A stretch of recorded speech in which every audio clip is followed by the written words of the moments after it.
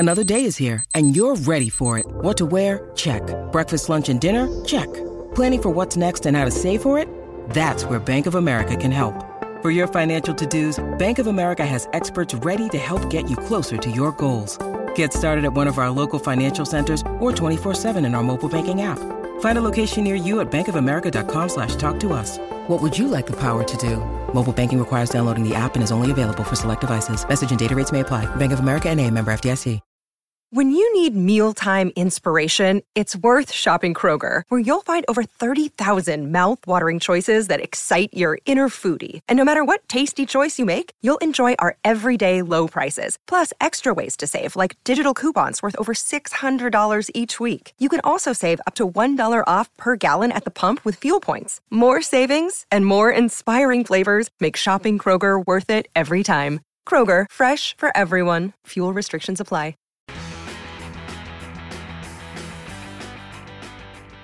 Good Friday afternoon to you. Hope your weekend's off to a great start. Thanks for joining us on Sports for CLE. A little later in the show, John Fanta will join us to talk about the Cavs trade. They traded away Larry Nance Jr., got a 7-footer that shoots threes, and Lauri Markkanen.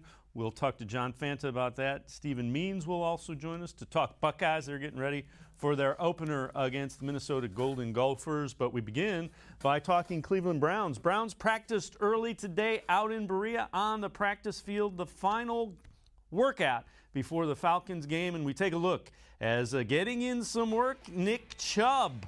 Getting outside, getting upfield, Nick Chubb running the football. Ronnie Harrison wearing Anthony Walker's number 4 jersey gets the interception and heads down the sidelines. All right, so some news and notes from that practice, the final one before the Falcons' final preseason game. Grant Delpit, Greedy Williams, Sione Takitaki didn't practice. Neither did Troy Hill or Rashad Higgins. Both of those said to be minor. Browns just being smart with them. Tony Fields was on the practice field for the first time all preseason long. And Odell Beckham Jr. working out in 7-on-7s and looking pretty good, especially in the red zone. Kevin Stefanski, true to his word, talked about would the starters play in this third preseason game. A really good practice today in these conditions. It was hot. The guys pushed through it. It's still all part of acclimating for Kansas City because it's going to be hot at Arrowhead for sure. So the guys put in some good work this week. The plan for the game, we will have some select starters play in this game. Baker Mayfield will play in this game. There are other guys that we are going to hold out. We're just making decisions individually based on who needs to get some reps, making those decisions based on these practice reps, based on the joint practice reps, based on game reps. So we'll hold some other guys out. I'm not going to go through who's playing, who's not. I gave you Baker. You got to tune in. You got to tune in Sunday night. NBC wants me to keep it secret. Let's welcome in our select starter, Doug Lesmerises, columnist for the Plain Dealer and Cleveland.com. Kevin Stefanski having a little fun with the media. Starters are going to get to play select starters. If Baker Mayfield's playing, usually means the starting offensive line is playing as well. I tried to sit this one out, and Dave said, you said I had to play today. So I'm here. I'm a veteran. I'm happy to sit. But I know it seems like there's been a lot of debate in the preseason of a lot of teams sitting guys out. Other places, I think Patrick Mahomes played a lot in a preseason game. So I'm curious how Kansas City in week 1 affects this decision. Not that anything in the NFL is taken for granted. There's no such thing as a gimme game. But I've been on record saying I think the Browns will lose at Kansas City and they'll be fine, and that's a tough game. But if you think it's important for the season, if it's important for playoff positioning, then I think you do want to get Baker Mayfield some game reps so that he's not so keyed up that, the first time he's thrown in a game in a long time is at Arrowhead. So, I know Mary Kay Cabot for us has written, she doesn't exactly know why they're doing this, and I certainly respect that opinion. But if Kevin Stefanski is doing this, it's because Baker Mayfield wants to do it. And maybe 2 series against Atlanta is the best way to make sure. I don't even know that you have to tune Baker up. I think you might have to tune Baker down, right? So that get out all that excitement because he knows how good they can be. Let them get it out against Atlanta, and so it's a little more smooth sailing by the time you get to the Chiefs. Yeah, and again, I hate to say this. I could have been convinced either way. If you were going to say, nope, don't want to practice, don't want to put him in a preseason game, keep him out of harm's way, okay, I'd have accepted that. If you want him to go, and some players feel like they need that game speed, and the whole lights are on, and okay, I get that. Let me ask you this. What do you want to see? What do we need to see from the Browns in the final preseason game?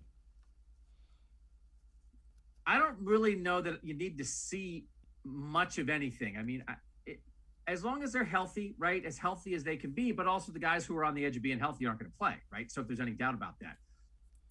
I don't know that we're going to get a read. I don't know that I need to see anything specifically from Joe Woods and what they're going to try to do defensively.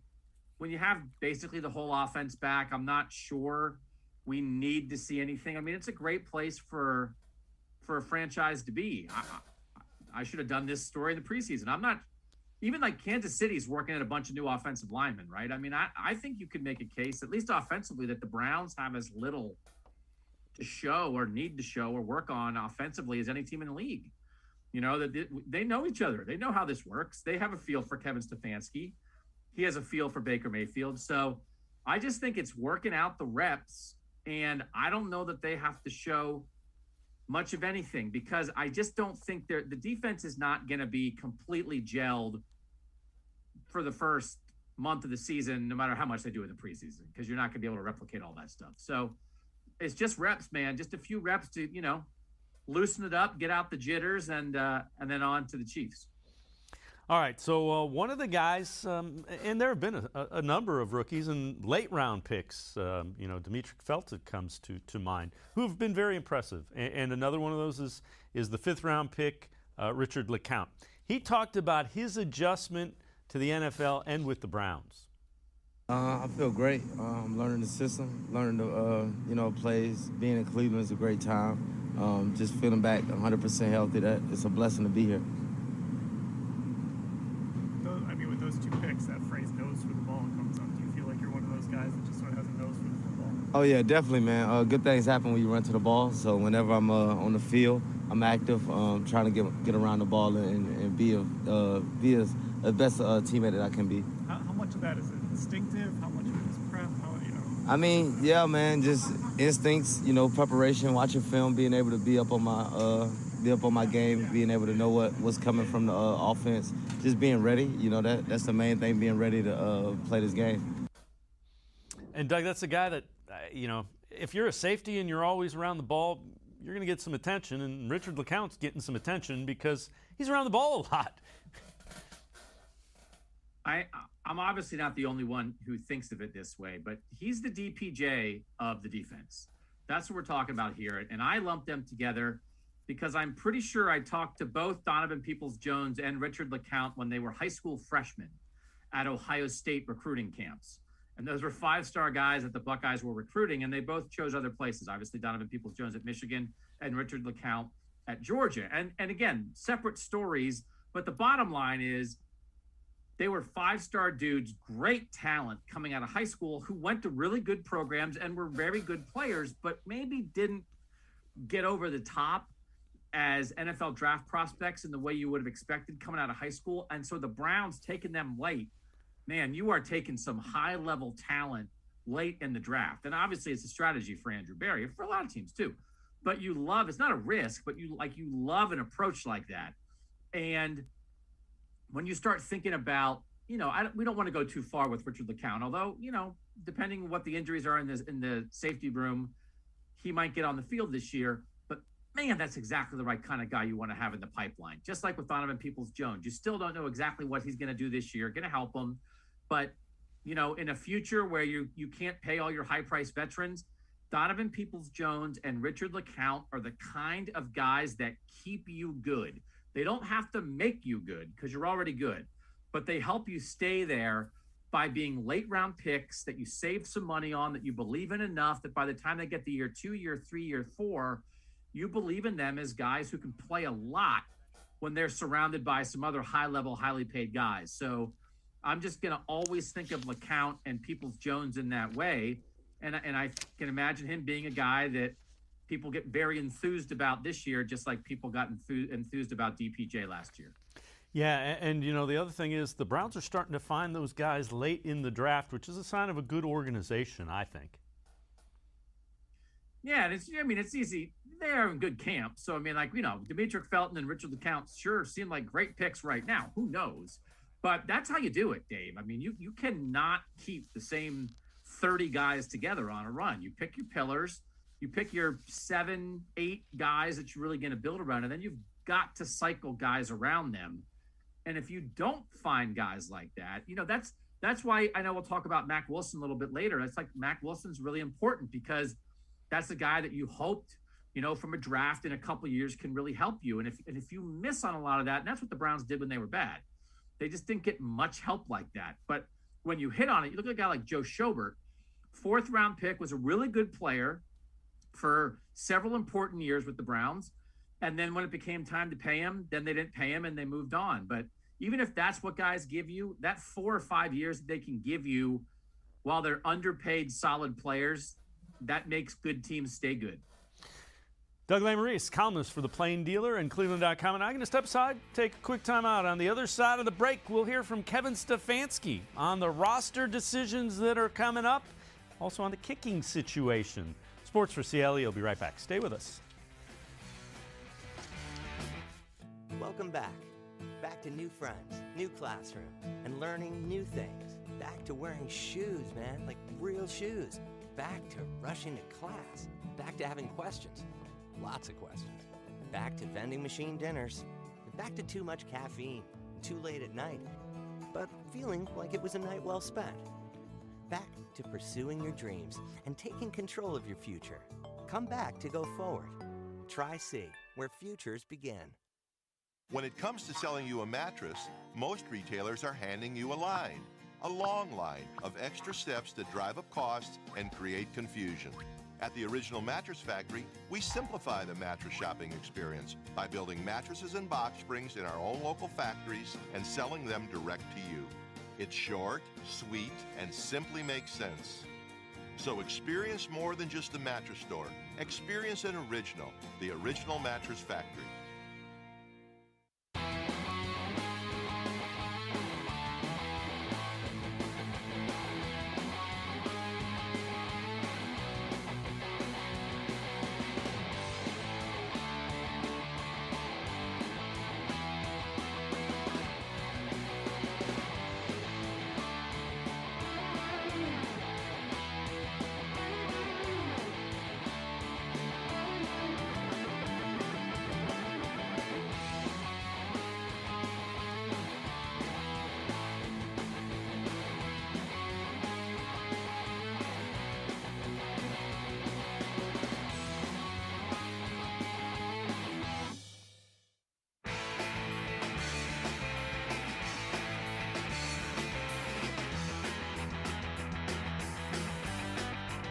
We continue talking Browns football. Browns getting ready for the final preseason game against the Atlanta Falcons Sunday night. Then Tuesday, cut-down day. Kevin Stefanski talked about JOK playing in that final preseason game and why he won't, as well as some tough roster decisions ahead for he and Andrew Berry. I think it's been such a competitive camp for these roster spots, and I'm so appreciative of the way the guys have worked. Those conversations are ongoing. So, yeah, I think this is all part of the evaluation process. I can't tell you exactly how many spots there are, but I do think these game reps are really valuable in the overall evaluation. JOK is not going to play Sunday because of that helmet issue. Is that, I don't know if disappointing is the right word, but I'm sure you wanted to get him as many reps in preseason as possible. Yeah, it's unfortunate, but just make him wear a helmet in the weight room next time. And again, Doug Lesmerises, JOK can't play because he can't wear a helmet yet because of the weightlifting accident. Tough roster decisions. So that's what happens when you have a good team. Oh, it's backwards. Is it backwards? No, Too many good players. I'm going to get that trending on Twitter. Follow me at Doug Lesmerises, hashtag too many good players. Man, I can remember, listen, I love Scott Patsko has one up now at Cleveland.com. Dan Lobby, Mary Kay Cabot, Ellis Williams. I love when our Browns people do the roster projections, right? That's my favorite thing. I said we should have 53-man roster projections like from the first day of camp. I do one every day. Can we remember all the times when it's like if you were doing a Browns roster projection at this point in camp, it would be like, well, I've got 49, and then I'll assume they signed 4 guys that get cut by other teams because they don't have 53 guys worth keeping here. They probably have 58 guys worth keeping now, right? So that's the whole thing. Please embrace the idea of losing players that you like and that you don't want to lose because you have too many good ones of them. This is the whole point. And they're not going to get every single one of them right. You're also going to have to live at some point. They're going to cut somebody right at the end of camp who's going to go somewhere else and be like, man, that guy's starting for them. What were the Browns doing? It's like what the Browns were doing is like having too many good players. So it's a really good spot to be at because there's one thing to have frontline dudes, right? And listen, we're not going to pretend they're all the way down the line with 1 through 53. But again, this is why they are one of the 3 best rosters in the NFL, top to bottom. It's not just about the top 10. It's about they're really starting to fill in with the second line guys that there are real fights there because they have multiple guys that you think if you need them, they can help you. And that, again, is how you win long term. And the flip side of it is Andrew Berry may be trading some of those back half of the roster guys for other assets as well as areas that he'd like to bolster. Well, Kevin Stefanski talked about the kicking situation with Cody Parkey being released and Chase McLaughlin, now the incumbent, and how important third preseason game is.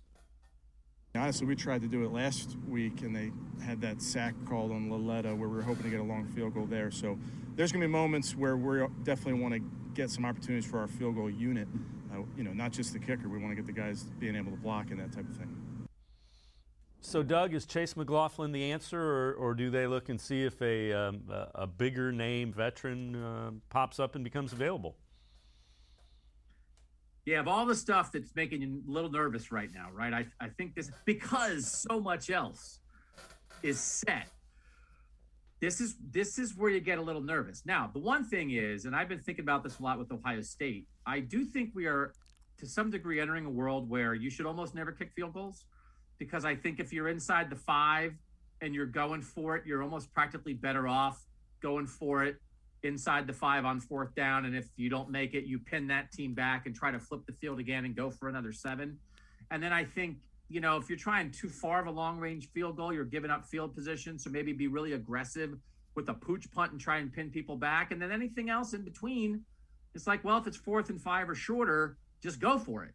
So I do think maybe it doesn't matter that much because I think you can talk yourself into a lot of situations where you kick field goals in the past where it just doesn't make sense to kick field goals in the modern game anymore. That being said, man, would Justin Tucker look good here, yeah. Right? That's the thing. You go through, it's like the Ravens have that guy. He's entering year 10 in Baltimore. And you can see, the Browns have tried. The frustrating thing is they drafted Zane Gonzalez. Didn't work out. Zane Gonzalez has just got signed in Detroit in camp. He's maybe battling there. They tried Austin Seibert. Didn't work out. Austin Seibert sounds like he might lose the kicking competition in Cincinnati. So they've invested some picks in guys, but I could see this eventually being a place where they just have to go sign a veteran guy that you really believe in and pay some money, right? Because it might be worth it. He might win you the game that makes the difference between, what seed you are in the playoff. But I don't love it where they are right now. And if you said, is Chase McLaughlin the kicker when the playoffs start, I'd probably bet no right now because we tricked ourselves on Cody Parkey for a while. It's not that fun to talk to fans about how your kicker's not that. Remember Terry Pluto writing about it for us at Cleveland.com, just like when he's on, he's on, and when he's off, he's off. And when he loses it, man, you don't want him being your kicker. To paraphrase Terry, I don't want to put words in his mouth, but like there's like a Cody's good and then he's not. And I know there was an injury involved here. I don't know that he was ever the long-term guy. Limited range, maybe solid, right in the 40s. Man, I'd love this team to have an awesome kicker. Can Jamie Gillen kick?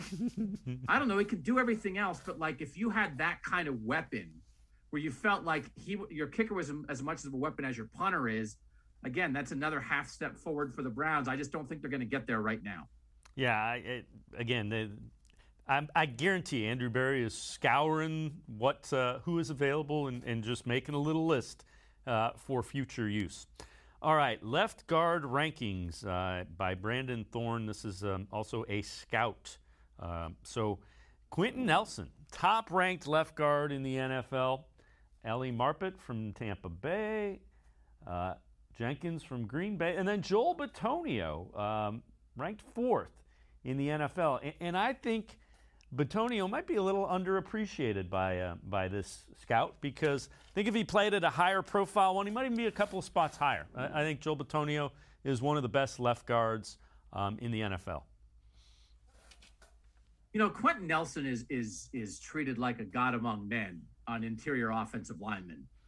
But then after that, right, after him, I mean, you certainly could go Joel Bitonio, I think. And I say that as someone who extensively studies left guards in my free time. So I am a left guard, in particular, an expert on left guards.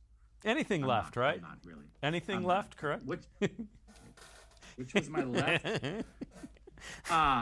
But I think that's the confidence Browns fans should have in him. And then there's all the intrinsic stuff that Joel Bitonio gives you, that he's basically the only leftover from the worst of the worst era here. And he's never wavered. Remember when they tried him at left tackle for half a camp? It's like, what are you doing? It'll be interesting. I mean, like, Joel Bitonio's legacy here is almost like a Joe Thomas Jr., except he's getting to take part in the winning in a way that Joe Thomas didn't. But you got to have a couple rocks, and that guy has been a rock for this franchise. And to say that he is a top 5 left guard in the NFL, I just think is probably indisputable, whether you know a ton about guards or just a little bit about guards like I do. All right, before we go to break, Richard LeCounte, heard from him earlier. He talked a little bit about his relationship with John Johnson and how the two have been working together all training camp long. Oh, yeah, man. John's a big brother that I never had, man. Like he said, staying in the same building with him, I can go up. Anytime. He stay in the penthouse, I don't stay in the penthouse. He stay in the penthouse, I go watch film with him, go hang out, talk ball, talk life, a lot of things. Just like I said, a big brother. Yeah, I mean, did he kind of initiate that? Oh, I mean, we kind of gel, man. We got kind of the same, personalities. And, I knew about him from, L.A., and things like that. And so as soon as I seen him, I just try to be like a sponge towards him and towards the other older guys that I see here. And, Doug, it's really interesting because you hear this pretty much with all the position groups. The young players on the Browns kind of attach themselves to a veteran who willingly and openly is trying to kind of show them what they need to do to be successful in the NFL. It's a really good situation for a team that doesn't always exist.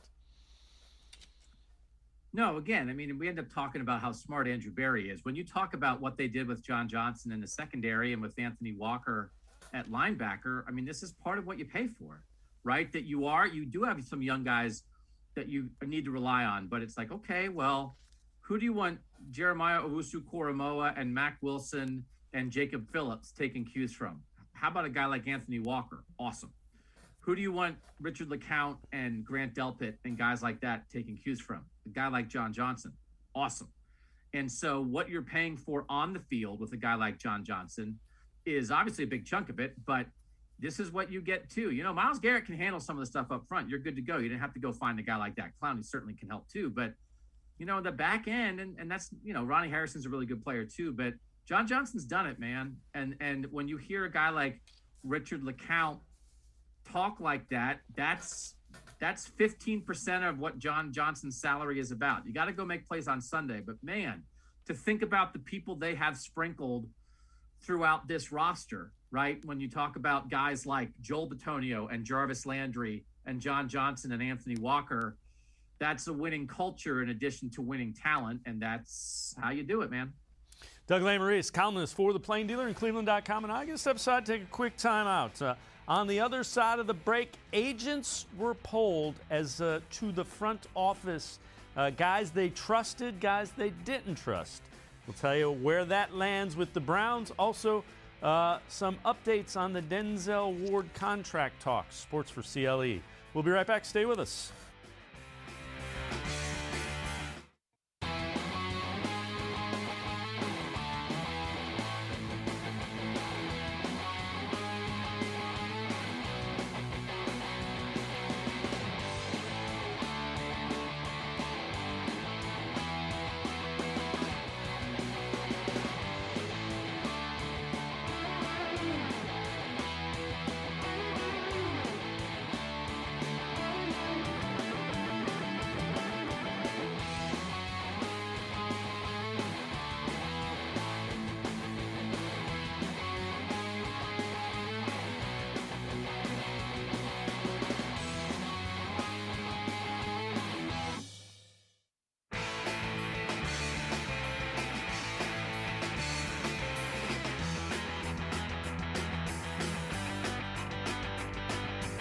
continue talking Browns football with Doug Lesmerises from Cleveland.com and The Plain Dealer. So Jeremy Fowler from ESPN has this update on the Denzel Ward contract talks. Browns have looked to extend several core players, starting with running back Nick Chubb. Obviously, that one got done last month. They've begun discussions with cornerback Denzel Ward, though a deal is considered a long shot as of now. So, Doug, what they're saying is there hadn't been any progress. That's not a surprise. That market will shake itself out, and Ward will get one of the better deals in the NFL as a cornerback. It's just a matter of letting that market kind of figure out where he fits into it for Denzel Ward. And I think we've all kind of thought along the way, you might end up paying Denzel Ward like he's a top 5 corner, even if he's actually a top 10 corner. But he also might want to show that he is a top 5 corner, right? I mean, I think he has a chance. It's very possible his best football is still in front of him. And if he shows you he's a top 5 corner, maybe he'll get paid like a top 2 corner.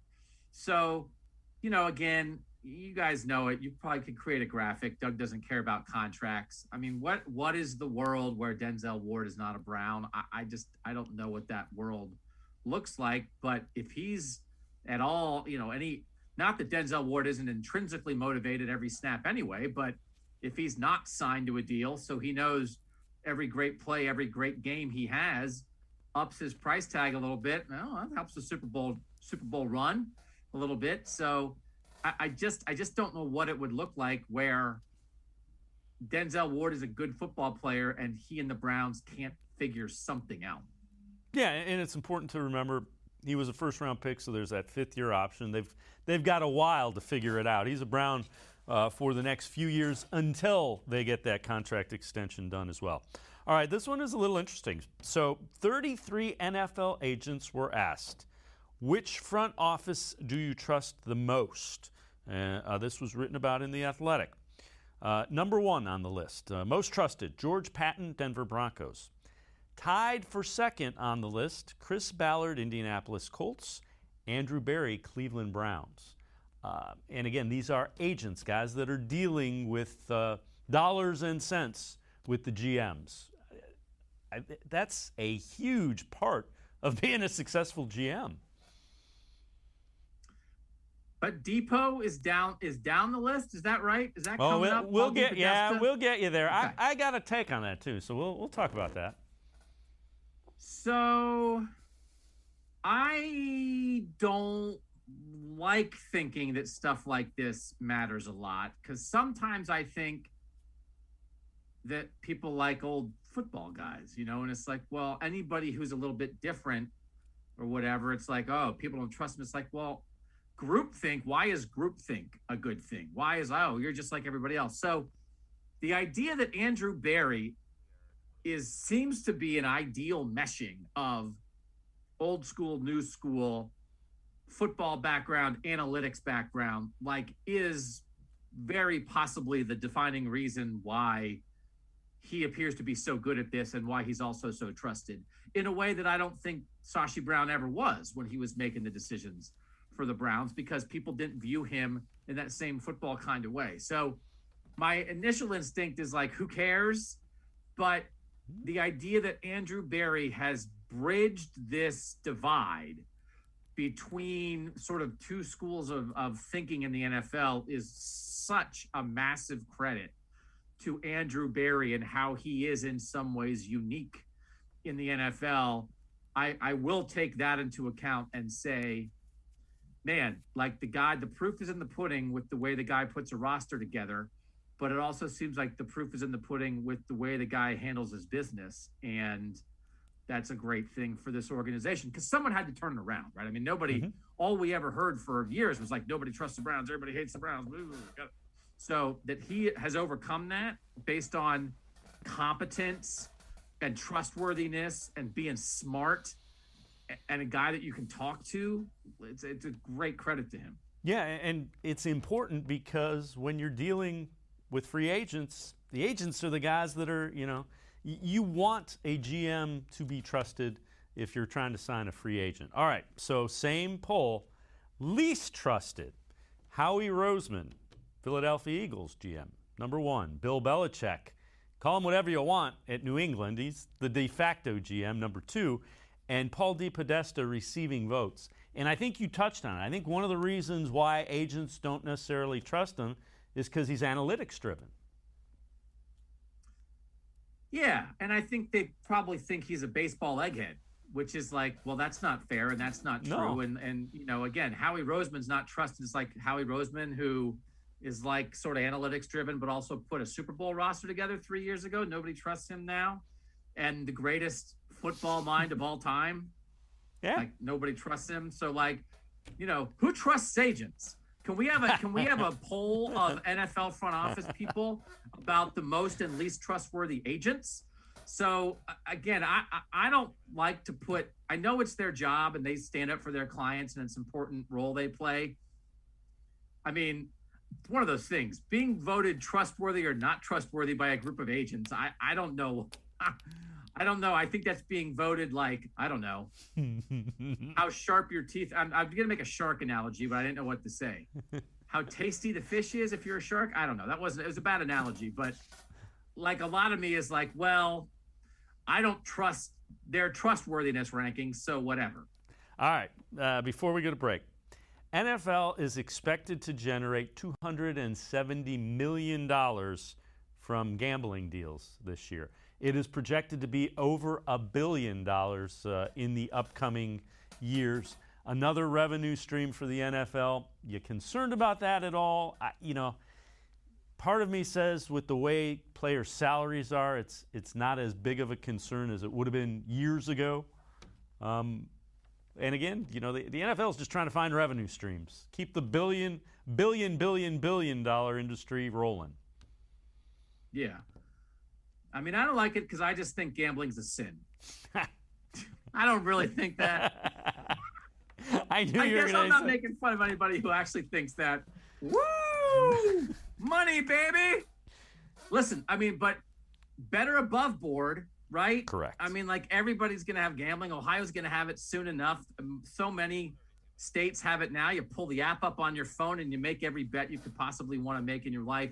It's just the deal, man. I mean, I don't know. I mean, like there's some stuff that people didn't like 20 years ago that now is just the deal.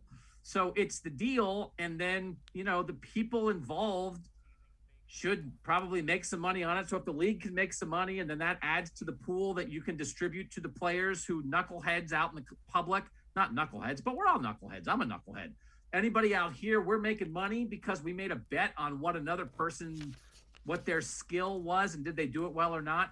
So if the league's making some money off that and you can distribute some of it to the players and it's more above board than it used to be, I mean, I just think you're better off having that out in the open than like you said, the implication of, well, back in the day, if the players weren't making as much and the guy on the side could pay. I just don't think that's much of as much of a threat anymore. And it's happening. So you may as well structure it and tax it and everybody makes the money off of it. Absolutely. And I get where the NFL is coming from because people are betting significantly more on their league than others. So, they should find a way to garner revenue from it. Doug Lesmerises and I are going to step aside, take a quick time out. We'll hear more from Kevin Stefanski on that third preseason game and also every team's best off-season move. Straight ahead when Sports for CLE continues. Stay with us. The Ohio Lottery Partners in Education program recognizes role model students and teachers from across Ohio. Nominations can now be done completely online. To nominate a deserving teacher or student, go to ohiolottery.com. In the About section, find Partners in Education. There you will find links to the nomination forms. Students, kindergarten through 12th grade, can be academic all-stars. Teachers can be honored as a Teacher of the Month. The Ohio Lottery Partners in Education, where stars shine.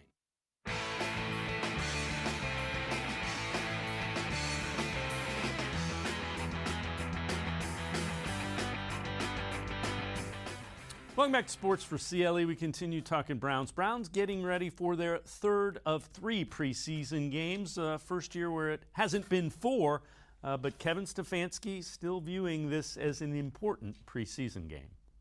I think it's football. I think we're trying to be smart about everything we do. That's why I think the joint practices are so important, because it's a controlled environment where our ones got close to 60 reps versus their ones in a controlled environment. So it's all part of it. You have to practice. The way you practice and then the way you play is similar, and it's all good work is the way I look at it. I think all of it factors in. There's a ton of considerations when making our decisions about our team. This is the third preseason game. I see it the exact same as the previous year's third preseason game, where we just don't have a game next week where mostly would be younger guys. So the way I see it is it's just the third preseason game. And Doug, the thought used to be the third preseason game was kind of the dress rehearsal where the starters got more playing time, and the starters or select starters will get some preseason time. So Kevin Stefanski just saying he's kind of viewing it as the old way of the third preseason game. He's smart. Like, I think that's because like the fourth. I think all fans, most of us, got a rhythm of the 4 preseason games. This was this. The third preseason game was that, and then the fourth preseason game was maybe guys on the edge of the roster fighting for a last spot. But that helps clarify it to me. It's like, okay, well, they just cut off the fourth game. That's what they lost. Now you have to make your final roster decisions just based on more on what you saw in practice and stuff. You don't get that one more game to see it. But I'm pro dress rehearsal. I'm pro dress rehearsal. So I think the idea that to pull it back so far in the preseason that you wouldn't have anything that really reflected that dress rehearsal philosophy, I do think probably would not be the way that I would go. And it's not the way Kevin Stefanski's going. So I think we had to get a feel for what the new preseason will be like with 3 games. And I think that helped explain it. Yeah. And you know what? Again, the guys calling the shots there in Berea with Stefanski and Barry have kind of should have earned the trust, just the way they've operated. So if that's what they want to do, I'm on board. Bleacher Report, every team's best offseason move. And for the Browns, drafting Jeremiah Owusu-Koramoah. So here's what happens with post-draft stuff. All anybody does is say, this was my personal big board before the draft, and whatever player got drafted way lower than where he was on my board, that continues to be, that's how you get an A in the draft. That's how you get this kind of stuff. I would still go John Johnson, right? I just thought, now I'm reflecting on what I thought previously, but it's like, I thought they needed a safety who made a difference, who could be a playmaker on the back end, who could help sort of, calm things down. The safety play last year wasn't good enough. So when they started free agency with that, to me, that was like, that's it. That's a winning move. And of course, this is great. But we're still, this kind of analysis is just still reflecting on the fact that everybody thought he would be a first-round pick, and he wasn't. So now you just think it's great value. But also, credit to him, certainly has looked the part when we've seen him. So I guess I shouldn't say it's only based on that pre-draft analysis, but it's still a lot of it. But the guy also looks like he can play. I've been watching some Notre Dame highlights from last year for some stuff, and it's just like, man, that guy. I mean, you really see why when he's at his best, he makes a difference when he's on the field. All right, before we go, we're going to have a little bit of fun. So we've heard a couple of times from Richard LeCounte, rookie, 5th-round pick of the Browns. So let's take a look. Richard LeCounte showing off some new shoes today after practice. Here's Richard LeCounte. Oh, yeah, I love these cleats, man. These are my most prized possession right now, man. OBJ got me right, man. We good. I just got them not too long ago. Yeah, breaking them in. You going to wear them, or are you going to have them sign them and keep them? Oh, no, I'm going to wear these. He gave it to me to wear, so I got to wear. I got to, show them off a little bit. Make some plays. OBJ cleats for our 5th-round pick at safety. And again, a vet like that gives a young rookie cleats. And again, it builds that chemistry that you want before we get really silly with it. He was excited about the cleats. I was impressed with that. Veterans, I think, have a sense of young guys that they think have a little something to them, right? And so for Richard LeCounte to be talking about how John Johnson is taking him under his wing, and now Odell Beckham's giving him cleats, great players recognize something else in other players. And I think you can see how Richard LeCounte sort of handles himself like a guy who has been like a big-time dude kind of his whole life, that, this is his deal. And listen, you're the NFL. Everybody's been a big-time dude. But he doesn't come across as a fifth-round pick. That's for sure. And I think we've seen at times in college, he didn't play like a fifth-round pick. So it's like a nice package of things that I think you like the way Richard LeCounte seems to be embracing opportunity in the NFL, that he's grateful for a guy like John Johnson helping him out, but you can also tell he's got a little something and got some confidence in himself. And, it feels like if you want to buy some stock in Richard LeCounte, might be a good time to do it. Yeah, I think much like NFL quarterbacks, that stock's only going up. Doug Lesmerises, columnist for The Plain Dealer and Cleveland.com. As always, appreciate the time and the insight. Thanks very much, Doug. Thanks, Dave. All right, make sure you read Doug Lesmerises, columnist in the pages of The Plain Dealer as well as on Cleveland.com. We're going to step aside, take a quick time out. Cavs involved in a trade. They get Lauri Markkanen from the Bulls. John Fanta will be along to talk about that trade. Sports for CLE. He'll be right back. Stay with us.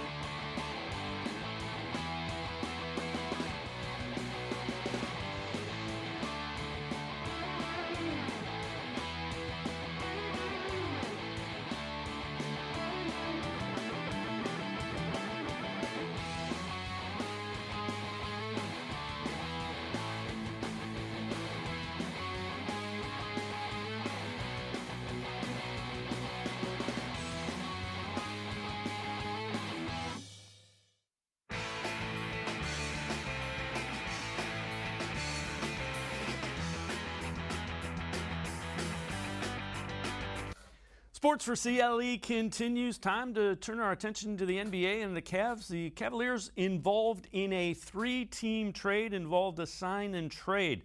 So the Cavs give up Larry Nance Jr. They get back Lauri Markkanen from the Chicago Bulls. The Blazers also involved in this 3-team trade, and that's where Nance heads as the Bulls get Derek Jones, a Blazers lottery first-round pick, lottery-protected first-round pick, and a Cavs future second-round pick. The Cavs get Lauri Markkanen. He will be under a 4-year, $67 million contract that he signed with the Bulls and then got traded to the Cavs. Let's welcome in John Fanta. So, John, the Bulls give up Larry Nance Jr., a really good defender. They get Lauri Markkanen. Pretty good shooter is the thought process. When you look at this trade, how do you break it down? What are your thoughts?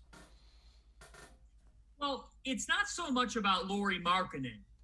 It's more about the fact that the Cavaliers now have money locked up with Jared Allen, with Kevin Love, with Evan Mobley, their first-round draft pick, and now with Markkanen. Lauri Markkanen making $67 million in that neighborhood. You're paying him money that says starter money in the NBA. And I'm not sure if Lauri Markkanen is that talented of a player. 2 years ago, you're talking about someone who averaged 19 and 9. I think that the fact of the matter is this. You just traded away one of the heart and soul guys of your franchise, Larry Nance. All right, he's been injury prone. I get why he was a trade piece. He was thought to be one of the Cavs, one of their more valuable assets to potentially deal. But I have mixed feelings because the question that needs to be asked here is, how do you have this much money locked up in a front court table that is frankly full? Lauri Markkanen could be a talented player. He still has room to grow. The Cavaliers add another player, Dave, who's under 25. In fact, Markkanen's well under the age of 25. But the question that you have to ask is, does this deal make sense for the Cavaliers? I don't think it does in the here and now. It could down the road, but Lauri Markkanen is another power forward on a team filled with power forwards. And so I'm a little bit perplexed at the nature of this deal. When you look at it, Who's the three for the Cavs? Is that kind of the question you're asking? Dave, is it you? Do you still have a jumper? I don't know. Look, I'm going to guess that part of the approach here is to have Isaac Okoro on the wing. You have Sexton and Garland maybe playing alongside him, and then you go with a bunch of different front court depth. There's also a theory out there that we could see Evan Mobley play some at the three. But again, Evan Mobley is 7 feet. The Cavs believe that he could be a point forward type of player. And they're going to play through him. They're going to play their offense through him. But with the amount of front court options in a league that is filled, the best teams in this league have outstanding players at the three. Okay? And it's just a bit ironic that for the Cleveland Cavaliers, they had the best three of all time in LeBron James. And since him, they really haven't had anybody that plays the three position naturally and naturally well. So Lauri Markkanen, again, it's not about Markkanen. Like, I think he's a talented player. He shoots the three well. Cleveland needed perimeter shooting. But they better not be done. And I don't think they're done yet. There were rumors out there they were searching for another player before even trading Larry Nance. But they have to find a serviceable wing here. There's some talented pieces, but in the backcourt, the Cavs are undersized. And in the front court, they have so many chefs in the kitchen. So what's happening? What's happening? It's perplexing right now. You know, the size in theory, one school of thought would say that allows them to play both Sexton and Garland and not necessarily worry about it, because you got Mobley who can kind of erase guys trying to post up. You've got Allen who can, in theory, erase guys. Markkanen's a big guy, but I don't know that you really think defense when you think of Markkanen. That is the key to this trade that has me wondering what exactly the mindset is, because he's not a guy with a lot of lateral quickness. That's the one con to Lauri Markkanen's game. Defensively, he's been a liability. So you really can only play him on an opposing four.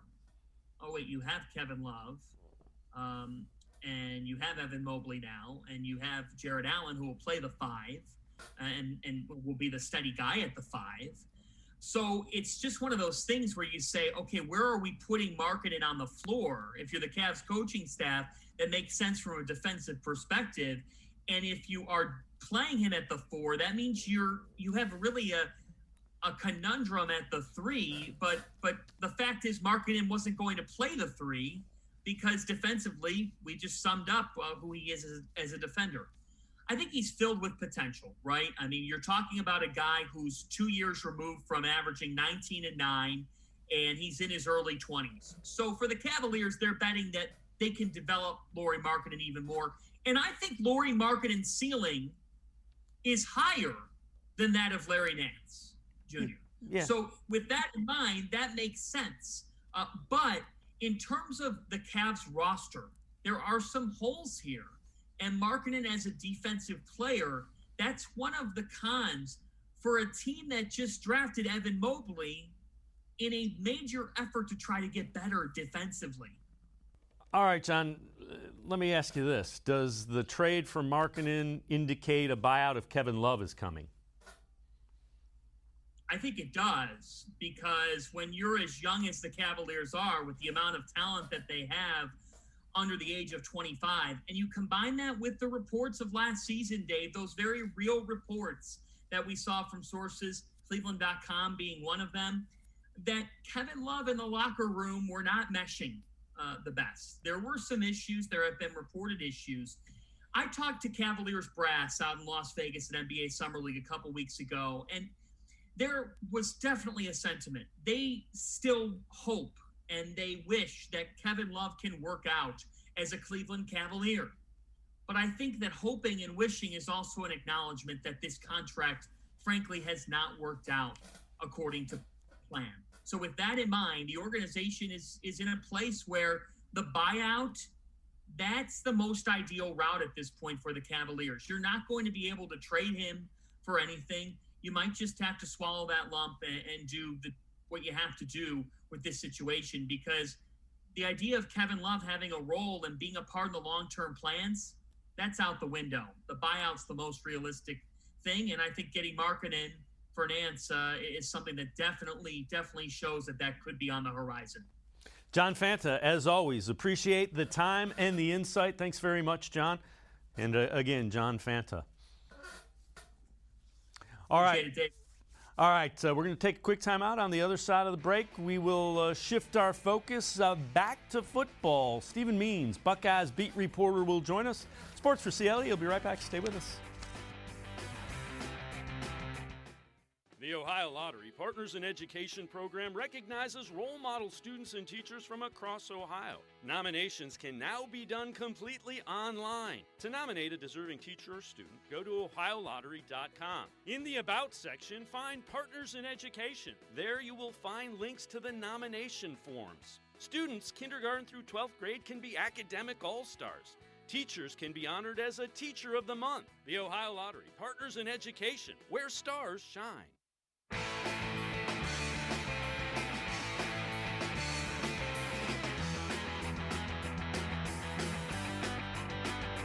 Sports for CLE continues. We shift our attention back to football, college football to be exact. Ohio State Buckeyes will open the season less than a week, Thursday night, against the Minnesota Golden Gophers. Let's welcome in Buckeyes beat reporter Stephen Means.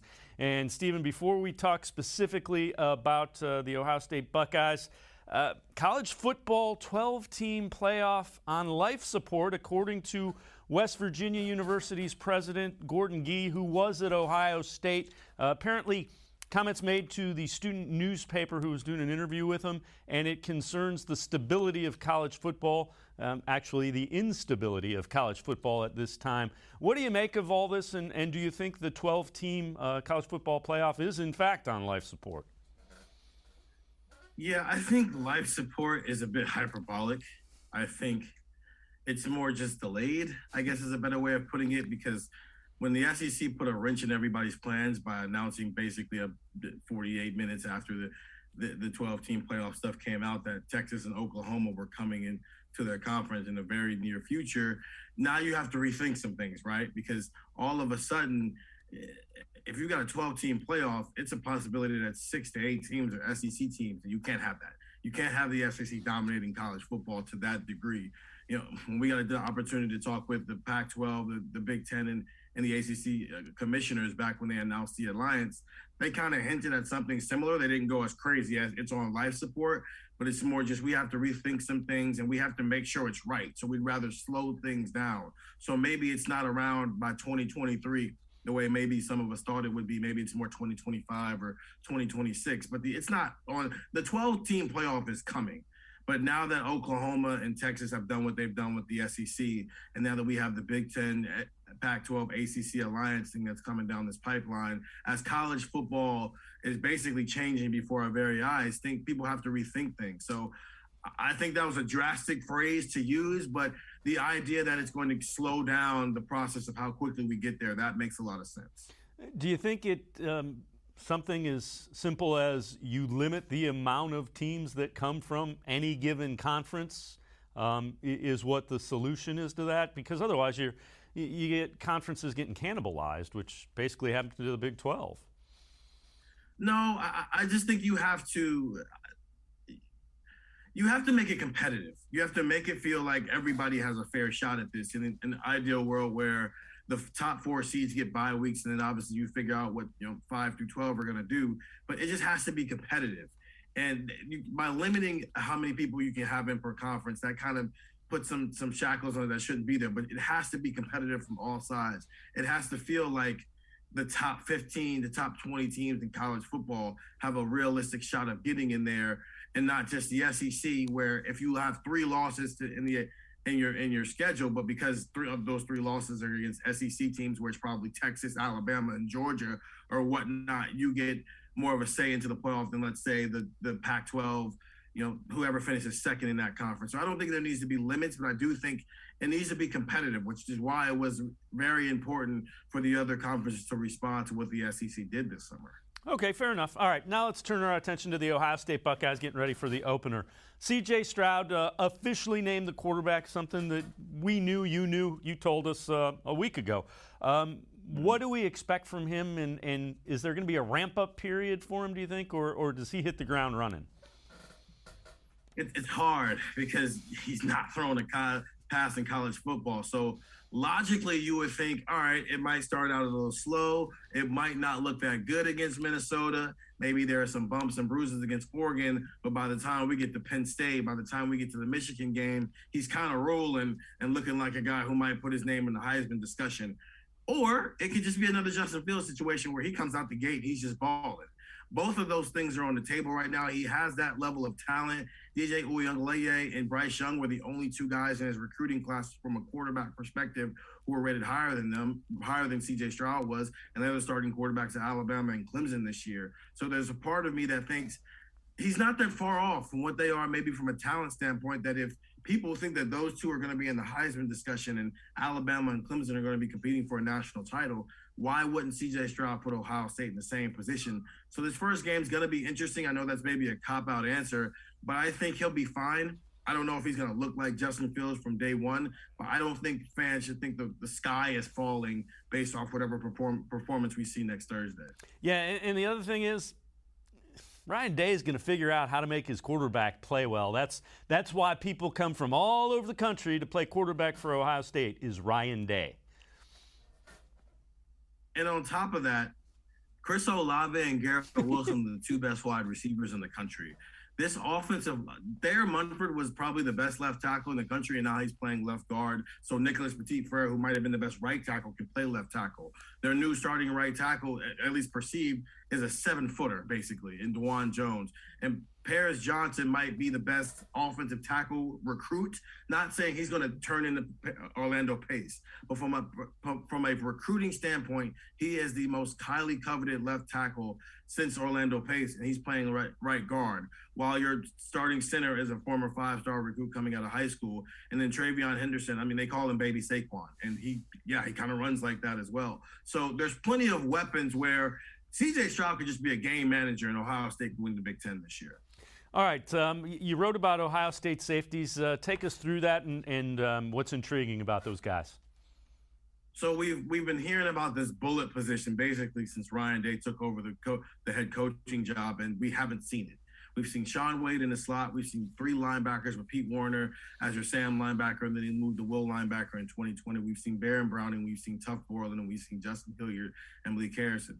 Now that we've kind of got a reset of the linebacker room, a reset of the defensive back room, and Ryan Day is now 3 years into this where he's gotten a chance to go through some recruiting cycles, we get to see what type of defense he actually wants to run. And it's less of a 4-3 and more of a 4-2-5, where it's 2 inside linebackers on the field, which, guessing by how we've seen in practice, it's going to be Taraja Mitchell at the will and Cody Simon at the Mike linebacker, with guys like Dallas Gant and Kayvon Pope working in there as well. But we finally get to see the bullet this time with guys like Ronnie Hickman and Craig Young, who are 2 totally different body types. But the whole point of that position is you're either a linebacker who can do safety things, or you're a safety who can do linebacker things. So those are 2 guys to watch, along with Port Williams, he tore his ACL last year, but maybe would have been the starter at that position as a true freshman had he not done that. So those are the 3 guys to watch there. And then obviously they've been in more of a single high look. Josh Proctor is going to be the starting free safety. And the position Shaun Wade held in 2019, we now have a name for it. It's not a slot corner. It's called a cover safety. But you're basically doing slot corner things. You're going to be over the slot receiver, but you can also come back up there and help out the single high safety. There's only 2 wide receivers on the field. It's guys like Cam Martinez, Lathan Ransom, and Marcus Williamson who are going to be working in there. So it's just – in this age where teams are a threat to throw the football, especially once you get into the college football playoff, you got to have a way to combat that. So having a bullet, a cover safety, and a free safety along with 2 outside corners is where Ryan Day clearly wants to go with this defense. All right, before I let you go, ask you real quickly, what do you think the biggest concern for Ryan Day is as he's less than a week away from the opener against Minnesota? I don't think anybody can be overly confident about the secondary yet because we haven't seen it. last year, I mean, DeVonta Smith was what he was, but he had 200 yards in the first half. You can't have that happen. Michael Penix, Indiana starting quarterback last year, had over 400 yards in that game where he was just throwing bombs all over the place. Is it better? Because right now, I mean, it's the same guys minus Sean Wade. So the question at this point is, have some of these young guys like Ryan Watts and Legend Cavazos, who have now had a chance to have a normal spring, a normal offseason, now in their second year in the program, can they step up and help out? Can Cam Brown, now that he's returned from his torn Achilles last year, is he going to have a bigger impact this year? There are some guys out there who think that Sevyn Banks might be the next first-round corner for Ohio State. How much of that is the reputation that the room has had over the last decade, and how much of that is real where Sevyn Banks is maybe ready to take a jump? So the question is the secondary better than it was last season? Because if it's not, well, they're going to get into the playoff, and then guys like Spencer Rattler and JT Daniels and DJ Uiagalelei are just going to tear them apart once again. But if it's better, this team can actually compete for a national title. So that's the question. Is a secondary minus Sean Wade, can it be better than it was in 2020 when it was just god-awful? Stephen Means, Buckeyes beat reporter. As always, Stephen, appreciate the time and the insight. Make sure you read them in the pages of the Plain Dealer as well as Cleveland.com. Stephen, thanks very much. Thanks for having me. All right, Stephen Means, Buckeyes beat reporter. That'll do it for this edition of Sports for CLE. We will see you again Monday. We'll talk plenty of Browns as the Browns and Falcons wrapping up the preseason Sunday night. Have a great weekend, everybody. We'll see you again Monday at 4 o'clock on Sports for CLE.